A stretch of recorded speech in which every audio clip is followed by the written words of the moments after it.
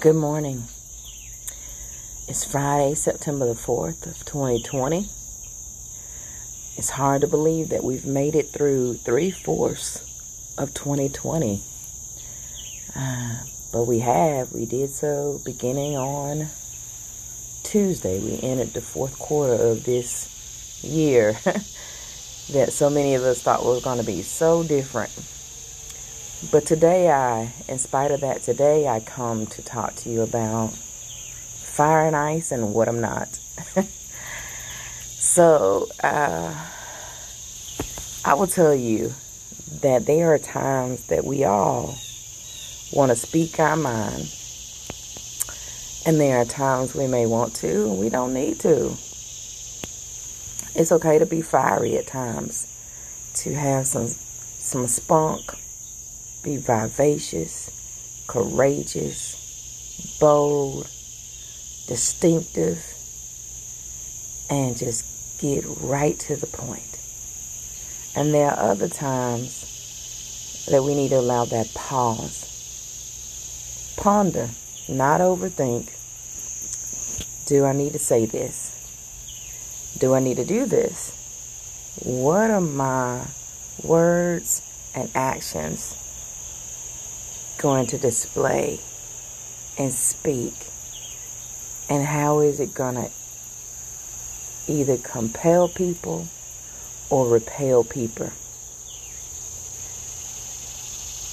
And that is important, right? Because we are not just on earth to impact ourselves, or at least that's what I think.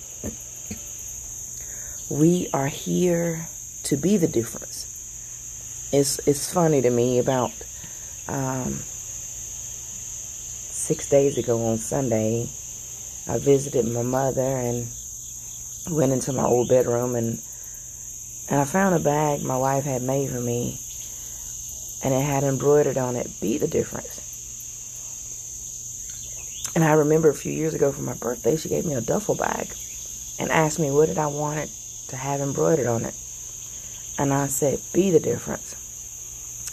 And I didn't recall until I saw the handbag that said "Be the difference" that I also had another bag. I knew I had the duffel bag, the overnight bag. I didn't remember the purse, right?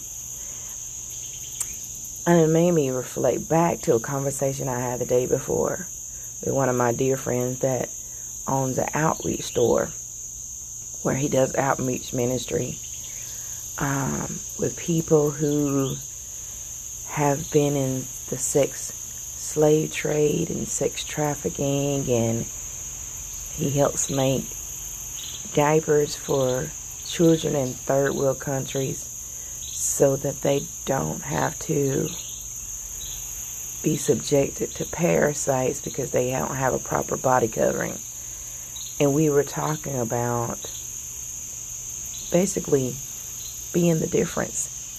And he talks about just putting it into action. Do you put your faith in action? Or does your emotions do all the action? And I don't say that as an expert. I say that as a human being on the earth who recognizes God in everything, who's learning more and more to trust God, and to believe that despite the worst in life, better's going to come. Some people are so enraged right now, not just because of the pandemic. They're enraged with leadership. They're enraged with God. They're enraged with their families. And I wonder, is there a way that their anger can be transformed to ice? I know in a natural form, as far as scientifically speaking, fire and ice can't exist close together. If you put one ice cube near a flame or near heat, it melts, right? But if you dumped several, like a handful of ice cubes on one small flame, it would expunge it, right? Yeah. So I just want to know, are you surrounded by fire? Rageous fire? Fire that can destroy you and not catapult you? Are you iced, calm, cool, collected, or numb? Numb, not feeling, existing, and stuck. Because there is a balance, beloved. You can't be fire and ice at the same time. But both of them can be beneficial. And both of them can be the vehicle for your demise. So today and until we come together again, I want you to consider, am I fire and ice? And what am I not?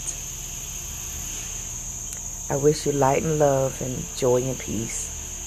And to remind you, be a bridge.